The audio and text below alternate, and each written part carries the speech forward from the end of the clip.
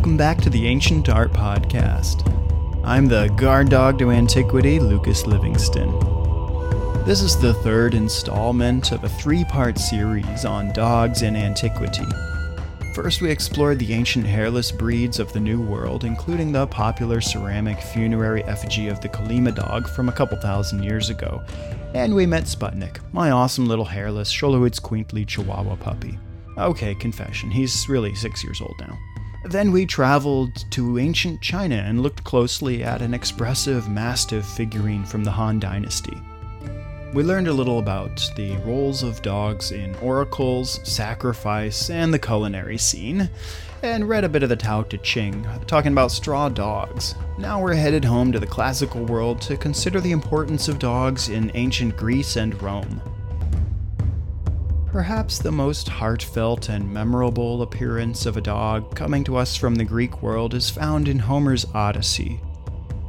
In Book 17, towards the end of the poem, after 20 years away from home, after the epic slaughter at the fields and citadel of Troy, after the seemingly endless wanderings and adventures on the wine-dark sea, our eponymous hero Odysseus, king of Ithaca, disheveled and unrecognized, finally returns home. Unrecognized by all but one, his ever-faithful dog Argos. And I quote, "As they were talking, a dog that had been lying asleep raised his head and pricked up his ears.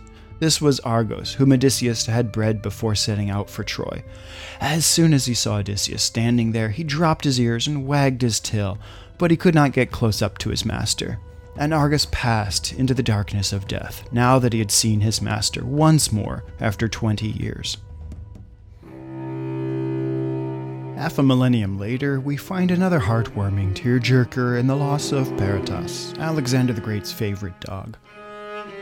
While the story is mentioned only by the 1st century Greek biographer and philosopher Plutarch, he tells us that it is said, too, that when he lost a dog, also named Peritas, which had been reared by him and was loved by him, he founded a city and gave it the dog's name. But life for dogs in ancient Greece wasn't always so rosy. After the tragic death of the young Patroclus, sidekick to Achilles against the Trojan hero Hector, we learn the fate of his hounds at the funeral celebration. Quote, "Patroclus had owned 9 dogs who ate beside his table. Slitting the throats of 2 of them, Achilles tossed them on the pyre." Much as we learned last time in ancient China, dogs were favored by the Greeks as sacrificial victims for purification after death and birth.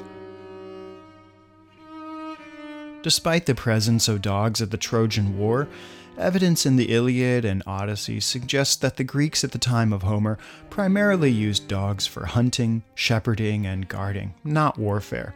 In fact, there's scanty visual or literary evidence of the Greeks employing war dogs even through the classical era.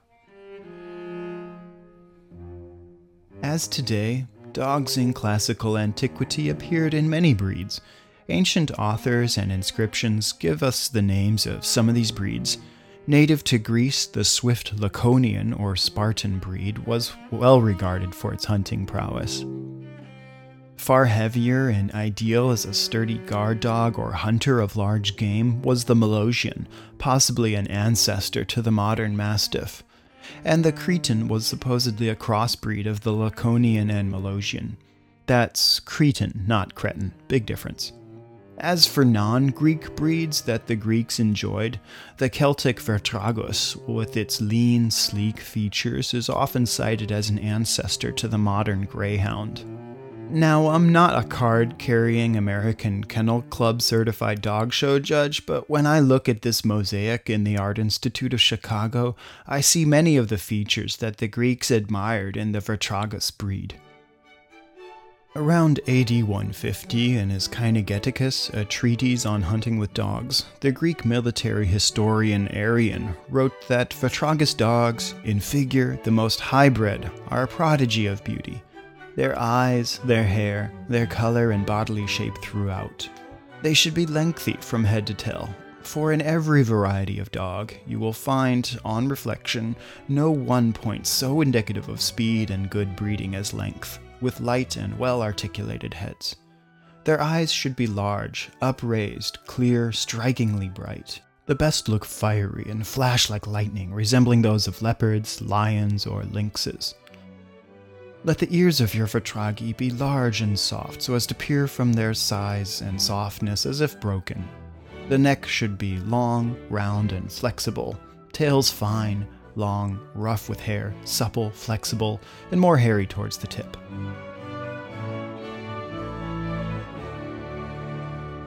Ancient authors tell us that getting a large guard dog is the first thing a farmer should do. Never with a dog on guard, says Roman poet Virgil, need you fear for your stalls a midnight thief or onslaught of wolves or Iberian brigand at your back. Though some authors are sure to point out that you ought to make sure the dog was trained by a shepherd rather than a hunter, so it'll guard the sheep rather than chase the rabbit. A white dog's best for the shepherd, so you can see it clearly at night, while a black dog's ideal for the farm, to terrify thieves in the day and for stealth in darkness. Arrian wrote the aforementioned Kynegeticus as something of a supplement to an earlier treatise on dogs also entitled Kynegeticus, written by Xenophon in the late 5th or early 4th century BC. Xenophon tells us that we should give the hounds short names so as to be able to call them easily. A few of the names he suggests include Dash, Rover, Sparky, Killer, and Blossom. In order, that's Orme, Polius, Phlegon, Kynon, and Anthios. If you want to see the whole list, I've published the table of about 50 ancient Greek dog names, mostly from Xenophon's Kynegeticus, written in Greek and Latin scripts, as well as their approximate English equivalents. You'll find that list online at ancientartpodcast.org/dogs. Sometimes I've taken some interpretive liberties with the English equivalent. When browsing the list, if you have a suggestion for a more accurate English name, please leave a comment at ancientartpodcast.org/63 or shoot me an email at info@ancientartpodcast.org. But not all dogs in the classical world were bred for sport or duty. Supposedly originating from the island of Malta, the Meletian was a small, long-haired, short-legged lapdog. Evidence suggests that small dogs, although not new, came to be favored during the Roman period, particularly in Roman Britain. This might signify a shift in attitude towards ownership of dogs as pets rather than solely the traditions of hunting, herding, and guarding. This shift could also betray the taste for conspicuous consumption among the Roman elite, where one could afford the expense of small, showy, non-utilitarian pets.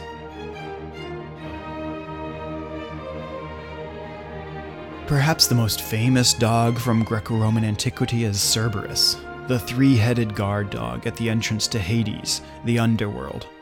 As we learned in the first episode of our 3 episodes on dogs in antiquity, when we explored the hairless dogs of the ancient Americas, dogs hold prominent places as emissaries of the dead and guides for the soul, or to use the fancy Greek word, psychopomp.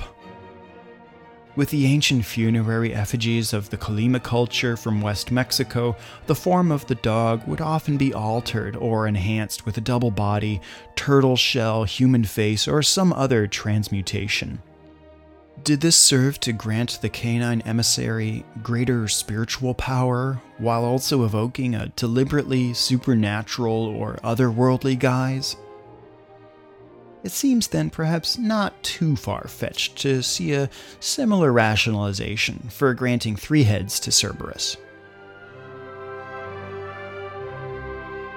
If you want to read more about dogs in the Greco-Roman world, be sure to browse the footnotes to this episode at ancientartpodcast.org/63, where you'll find a good number of additional resources. One of those good resources is the article Dogs in Ancient Greece and Rome from the Encyclopedia Romana website, hosted at the University of Chicago. You'll also find a fair number of references there for additional reading. Also, I slightly abridged this podcast episode. If you want the whole kit and caboodle with more details about dogs in the Greco-Roman world, especially if you want sources for all of those quotes, be sure to head on over to ancientartpodcast.org/63. Thanks for tuning into the Ancient Art Podcast. Be sure to like us on Facebook at facebook.com/ancientartpodcast and give us a nice 5-star rating on iTunes. You can follow me on Twitter at Lucas Livingston and can subscribe to the podcast on YouTube, iTunes, and Vimeo, where you'll hopefully give us a good rating and leave your comments. You can also email your questions and comments to me at info@ancientartpodcast.org. And if you really dig the podcast and want to see it continue, I encourage you to consider offering a donation. Whatever you think the podcast has been worth to you over the years, whether it's $1 or more, your donations help pay for web hosting, bandwidth, and keeping it real. So just head on over to ancientartpodcast.org and click on the donate button. And if you can't spare a shilling, which is understandable, then the best way to help the Ancient Art Podcast is to give us a big juicy 5-star rating in iTunes, write a nice comment, and give us a big thumbs up on YouTube. Thanks for tuning in, and see you next time on the Ancient Art Podcast.